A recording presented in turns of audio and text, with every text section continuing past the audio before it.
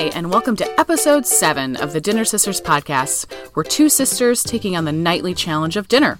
I'm Kate Schultz, living and working in Rhode Island. I'm a passionate cook and recipe collector, always thinking about my next meal. And I'm Betsy Wallace. I'm living, working, and raising a family in Atlanta, Georgia. I love dinner time, but as we know by now, I can always use help planning and cooking for my family of 5. There's a bit of a sigh in there. I'm not going to lie. Yeah, a bit of a sigh. So that's why we're doing this. Okay. It's like nearing the end of the school year. I feel like that's always a crazy time. Oh my gosh, right? Okay. So our goal with this podcast, we want to cook a little better, learn a little bit about food, and most importantly, figure out what the heck to have for dinner. This episode, we talk about 3 recipes I picked solely on their title, which may or may not have been a great strategy. Well, we will see. It was an adventure for sure. And as usual, we'll wrap it up with a smorgasbord. So this week's theme in the smorgasbord is sibling rivalry. And Kate and I are going to duke it out over what is delicious in a chicken salad. And I love this. I love this theme. All right, let's go. It seems ridiculous, but it is very important. Yeah. It's very important. Okay, so our 3 meals this week are enchilada bubble up casserole from Budget Bites. Mm-hmm. We've got loco moco from Spoon Fork Bacon, and the last one is one pot creamy lemon chicken pasta with kale from Spoonful of Flavors. And I thought we'd start out this week talking about enchilada bubble up casserole from Budget Bites. We've had Budget Bites on our podcast before, and we just keep coming back to it because solid recipes that focus on keeping to a fairly reasonable food budget, which I think is good. So this name just sounded fun, so I went ahead and added it to this week. Yeah, it was fun. It's a fun name, and it's a bit of an unusual casserole. So you make a biscuit dough and your own enchilada sauce, which is actually pretty simple, and then mix it all together with shredded chicken and black beans. You bake the dough in sauced chicken for a while, and then you add the cheese on the top. Yeah, so imagine a biscuity version of enchiladas. I mean, I think that's accurate, right? Yeah, that's accurate. Yeah. I thought this recipe was good, but it took a lot longer to bake than the recipe stated. Maybe almost twice as long. Even though I almost fainted from hunger, I had a very difficult workout. I kept checking it for doneness because underdone biscuit dough is gross. Did you have the same issue? I did. So, and it's hard with the biscuits because you're like, are they done? I don't, yeah. You know, but this was definitely one of those nights where I was swatting kids out of the pantry because they're trying to sneak crackers. And I'm like, no, get out of there. This dinner's coming. I promise. I promise it will be done soon. Stop eating, saltines. So, right. My other issue with this week was that I didn't have pre-cooked chicken on hand. So I ended up having to do the chicken first. And it was a fair amount of work for me. But you know what? I was thinking as I made it that I did like making the dough. And if you are kind of a bread baker, it's kind of satisfying to be like making some kind of dough for dinner, at least for me. Yeah, I think you gotta plan for the time for that. So this is took much longer than the recipe even stated. And I think it's really important to note. I didn't note that you had to let the dough rest for an hour. Oh, yeah. Dropping my sugar even lower, Yeah. And plus the cooking time, it was a bit of a time investment. But yeah, the dough was good though. So I thought the dough was good. I don't remember if I told you this or not, but I have a recipe from our mom that's like bubble up. It's like Carl's favorite bubble up pizza, and Carl is our younger brother. And it's in my recipe box that she gave to me, and I've never made it. Oh. And now when I was eating this enchilada version, I was thinking, I think with a biscuity base, I would rather kind of go pizza flavors over Mexican, just my personal preference and maybe my kids. But I would use her biscuit recipe and maybe make it like on a Saturday afternoon when you can start early and you're having a pizza night or something. or a Right. Mexican enchilada bubble up night or something. Right. But your average weeknight, it was probably too much. Yeah. I mean, I would agree. I think if I made 2 changes, it would be cut down the time, use a different biscuit recipe, or use the pop out, what are the tube biscuits, Yes. Yeah. and just do that. And maybe use a shallower baking dish and make it a lot thinner, a lot less thick to cut down on the baking time. Yeah. So, there's kind of major modifications to the recipe. I like the flavor. I like the idea, but I felt like it executed poorly. Yeah. So I would give it a low. I originally wrote 3 out of 5. I'm going like 2.5 here. That would be my rating. Yeah, I was more like a 2 out of 5 for me, basically because I don't think I would. It made me kind of think, oh, I would make a bubble up pizza casserole, and then I thought, but that's not at all what this is. So I probably wouldn't make this exact recipe again. So yeah, All right. that's where I landed on that one. Well, moving along. Yeah. Loco Moco from Spoon Fork Bacon. Kate, you need to tell me how you found the Loco Moco. Okay. You've never heard of Loco Moco? I have not before in no. your life? Huh. Yeah. Funny. But apparently, I guess I've never been to Hawaii, so there you go. Right, which is like a problem for both of us, honestly, if we're on it, if we're thinking about it. Yeah, this recipe just popped up in Spoon Fork Bacon one day, and it reminded me that I've seen this recipe before, I think probably on one of those travel shows about Hawaii, because like you, I have also not been to Hawaii. Yeah. I guess this is one of the comfort foods of the island. It's a pile of rice, a hamburger patty, mushroom gravy, a fried egg, and then a sprinkling of the furikake seasoning. So it's comfort food. I think about like Salisbury steak is where I would go with this in terms of like families of foods. Yeah. And you and I had a discussion about the furikake seasoning because sometimes when I'm reviewing the recipes for the week, I'm like texting Kate like, WTF, why do I have to go find these ingredients? And you were like, it's not that bad. It's available everywhere. And it's true. Yeah. Yeah. You have just never seen it because you've never looked for it. Yeah, exactly. I think it's what it is. Yeah. It's everywhere. Yeah. Yeah. And you also wanted to do this podcast to expand your horizons. Just saying. I say that, and then every time I see an ingredient that I don't have in my pantry, I'm like, oh my God, Kate. Yeah. So yes, the seasoning. Hilarious. Tell us what's in the seasoning. All right. So furikake seasoning, and I apologize, I may not be pronouncing this correctly. It's a mixture of sesame seeds, seaweed, sometimes citrus peel, sometimes bonito, which is like a dried flaky tuna, in really tiny bits for sprinkling over rice. Think of the size of like almost grated Parmesan cheese, that kind of size. There are a ton of different varieties, and I've gotten like, I've gotten ones that are all written in Japanese, and I don't know what I'm getting, but you can kind of like maybe see what they look like inside, the base is usually seaweed. There's usually sesame seeds in there. A lot of times the bonito flakes. So it's supposed to be the savory sprinkling for over rice, typically, or rice dishes. You can find them in the Asian section of a decent grocery store. So Whole Foods has it. My Stop and Shop has it. And, if you've got an Asian grocery store in town, I sometimes pick a canister up when I'm there.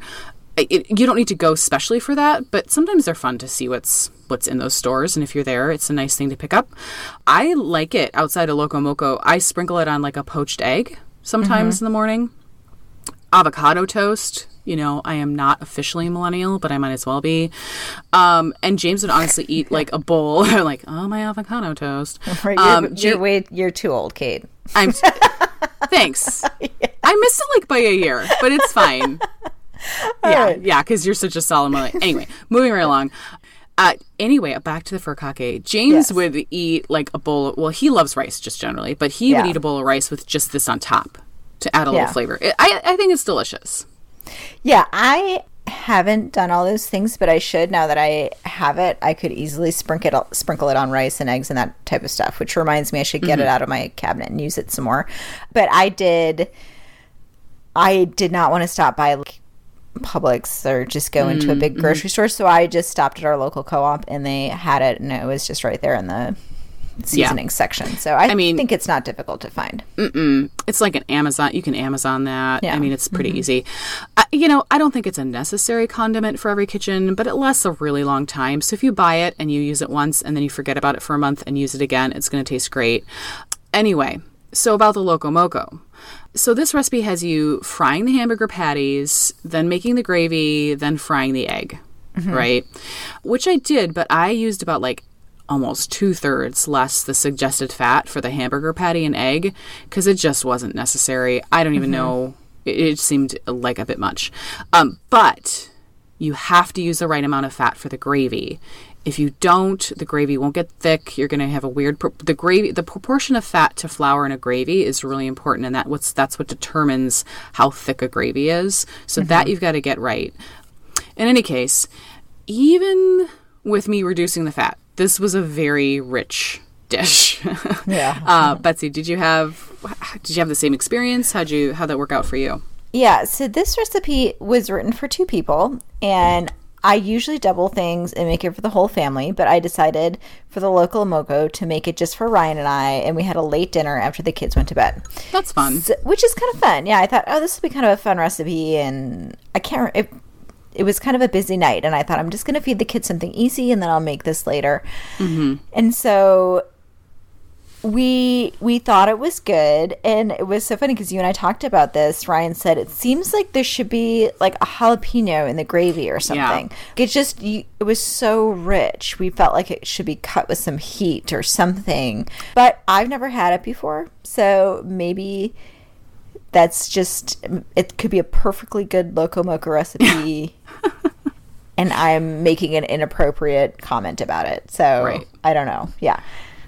What was your rating? So I gave this a 3 out of 5. I'm with you on that. Not only with your rating and your description. Maybe it's not authentic, but I would have loved some sriracha on this. Yeah. I would make this again if we get really, really hungry. Or maybe split the patty into 4 so it's not quite as big of a serving. In any case, 3 out of 5 forks. If you're looking for some comfort food, this might be the way to go. I like that idea of splitting the patty down because I think if the ground beef patty might not have been so thick too, that might help. Yeah. Yeah. So there you go. Loco Moco. Yeah. All right. What's next? So the last one is a 1-pot creamy lemon chicken pasta with kale from Spoonful of Flavor. And for our last recipe, it does not have a ridiculous name. Yeah. Thanks for pointing that out because I was super bummed. I could not find a third funny name, and I really tried. And then I realized I just needed to find a recipe for this episode. Right. So I was like, well, it's a really long name. But yeah, that's good. That's just whatever. Okay. So I did want to, we sometimes talk about trends in food, and I wanted to wade into the waters of 1-pot cooking, which is all over the place. Yeah. Also wading into the waters. That's kind of punny there. Oh, yeah. You're welcome. I like that. Jeez. So yes, I feel like 1-pot cooking is right up there with sheet pans and the Instant Pot and the 1-pot cooking. I mean, if you've been searching for recipes over the past few years, you've definitely seen hundreds of these. Yes. Yeah. The internet is a funny place. It tends to coalesce over these things, and 1-pot recipes is now almost a genre of cooking. Yeah. For these, I think Tasty does them. But I mean, again, Martha Stewart, the OG, she's got a pretty internet famous recipe for a 1-pot spaghetti, where you put the spaghetti, the tomatoes, the basil, the chicken broth maybe. I haven't looked at that recipe in a while. And then, you cook it all down. I have not made it. Have you made it at all? No. I mean, I have to admit, I've never tried this whole put your tomatoes, basil, water in the pot thing, even though I swear I saw it every day on Facebook for a solid 6 months. Oh my gosh. In 2016. I mean, do you remember when that was the only thing you could see was this 1-pot tomato basil pasta thing, and it was revolutionary, but people were flipping out. It wouldn't go away. It was just so then I didn't make it because I tend to just not do those things then. Yeah, I tend to get obstinate Yeah. I'm like, I'm not making this thing that everyone else is making. What's my problem? Yes. I don't know. All right. So what do you think about Anyway. this then? Yeah, so this recipe, like we were kind of alluding to, the one pot method is exactly that. Everything happens in one pot. So you saute the chicken breast in pieces, then you add the rest of the ingredients, including the pasta, and you simmer until the pasta is cooked. So in terms of like easy, this recipe was up there. Yeah. You kind of just saute, dump, and cover and go. Yeah. For about 20 minutes. And then in this recipe, you add cream cheese, some mozzarella cheese, and lemon at the end, which I thought was delish. I do think you need to check the pasta before 22 minutes is up because mine didn't take as long and it felt like it got the chicken a little dry. Yeah, what about you? It's a good thing that you're timing and making all these notes for the recipes because I thought because we were doing this podcast that I would pay more attention to that stuff, and I actually don't. I always forget to send my timer. Jeez. And I was like, no, for this podcast, I'm going to be really good about it. I do not. I'm like, I could probably guess when it's done. I feel like I've had a good kitchen intuition, which I don't because I burn things all the time. So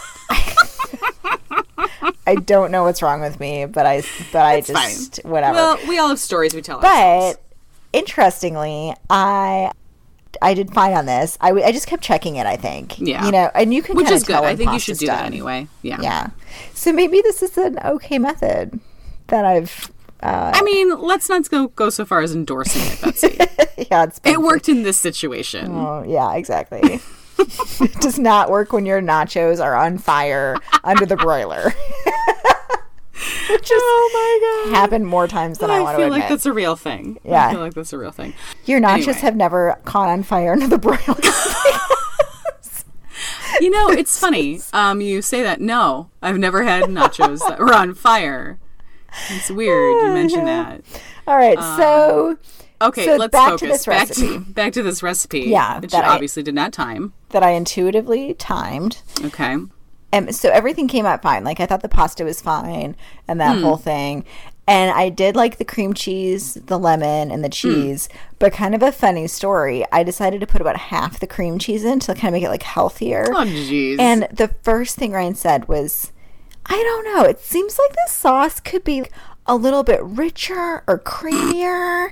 And so it was, well, I halved the cream cheese because I didn't think we needed all of the cream cheese in there. And he was feeling a little, he was like, well, that's kind of embarrassing. I am noticing that this is not full fat version. Right.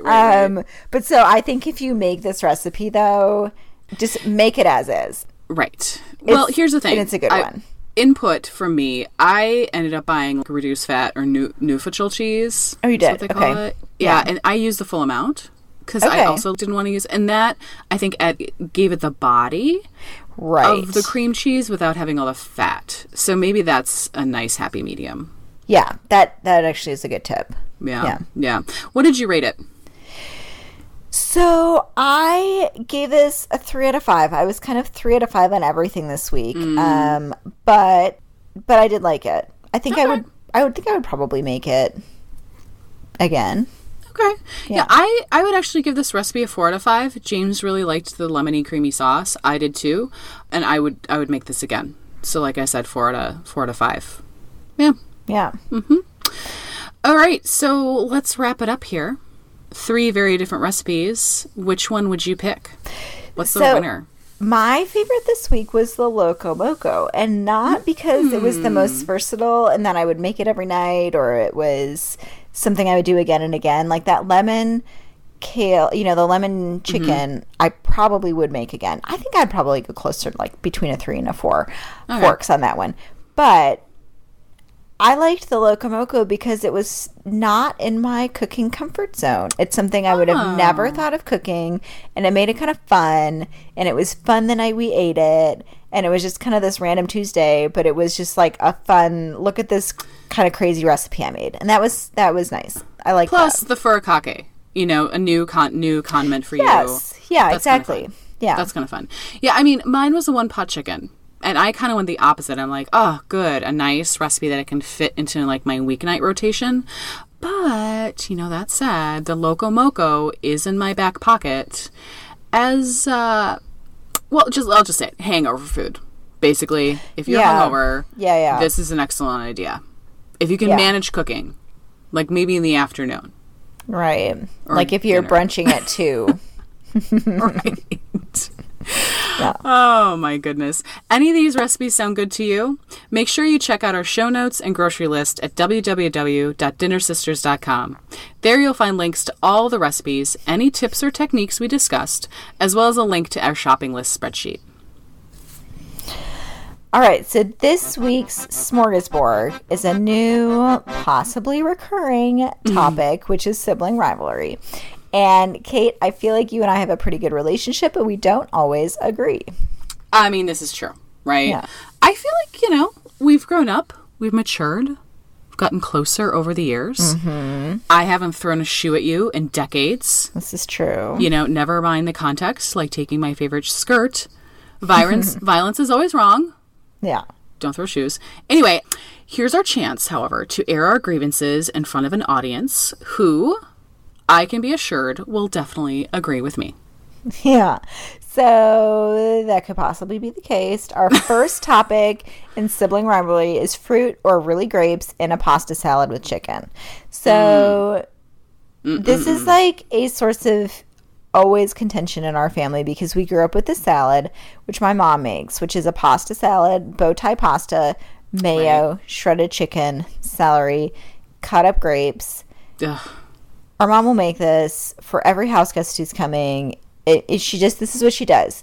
Yes, if you're coming on Saturday, she will make this on Friday. The day before someone's coming, she is making a pasta salad to have in the refrigerator. And it's because she says, because as she says, it's just nice to have something in the fridge for lunch.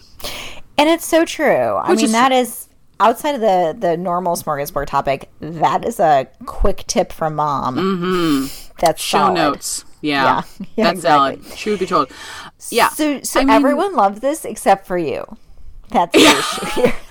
I mean, this salad. She taunts me with it now. Yeah, right. And I am not a very fussy eater at all until that salad comes out. And it all has to do with the fruit. Why are there cut up grapes in there? And then sometimes she puts pineapple in it. And I'm like, if you just had stopped at chicken, pasta, the mayonnaise dressing, I even like the mayonnaise and the celery, I'd be fine. But the fruit. I know, it gets you, which is so funny.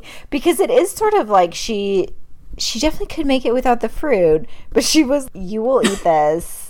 We are all 8, and you will like it. But anyways, I think it's delicious, and I do love it when I come home. And there's something about that, I like a chicken salad, too, with grapes and things in it. So I like fruit with my chicken pasta salads. I think that's... I find it to be so gross. I mean, I feel terrible. And, didn't the last time we visited, you visited, I should say, our parents, Mom specifically told you, I'll make the pasta salad, Kate's not coming. Ha ha ha ha ha ha. Yes, isn't it? I feel like it's pasta salads and quiches, right? I got over the quiche thing. You got over the quiche thing. Yeah, I wasn't eating quiche for a while. I had an unfortunate stomach flu incident. But, yeah, it's the grapes. I can't get over the grapes. Well, but usually, this and the ice cream cake, you will forever. It's the Clash of the Titans. It is the Clash of the Titans. Yes. Oh my God! What I will say is that I actually like the salad without the fruit, and I can pick out most of it when she does make it, and I'm at their house. It's just like sometimes the chicken picks up the grape taste. It's just, gosh. Anyway. Well, it's more for me. And listeners, if you think I'm right and you want to taste this delicious pasta salad, we will post a recipe in the show notes. You can make it when your house guests are coming and always have something to eat for lunch in the fridge. Yeah, and you can always leave out the grapes. Mm-hmm. You could, or you could throw them in there with some pineapple. Next week, coming up, what do we have? I am seeing here that we go vegetarian with 3 meatless recipes. Nice. Yes, we are. We're going veggie. So of the 3 meatless recipes, we have a shawarma with chickpeas. So gotta love a chickpea, which is just one of my faves. Which is so funny because you know what Mom said to me? She's What's going to die.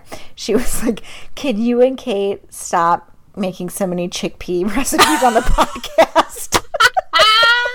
She did. Too bad, Mom. She's like, they're so grainy. I just don't like the texture. She does hate a chickpea. Yes. She really does. Yes. Well, no what are you going to do? No chickpeas in that pasta salad, that's for sure. Yeah. Oh, gosh. That would be the end of that. Yes. So you're looking forward to the chickpeas.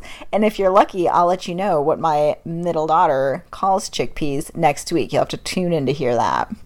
Oh, my goodness. Yeah. So that's what's for dinner. See you next time on The Dinner Sisters, and we'll save a spot at the table for you.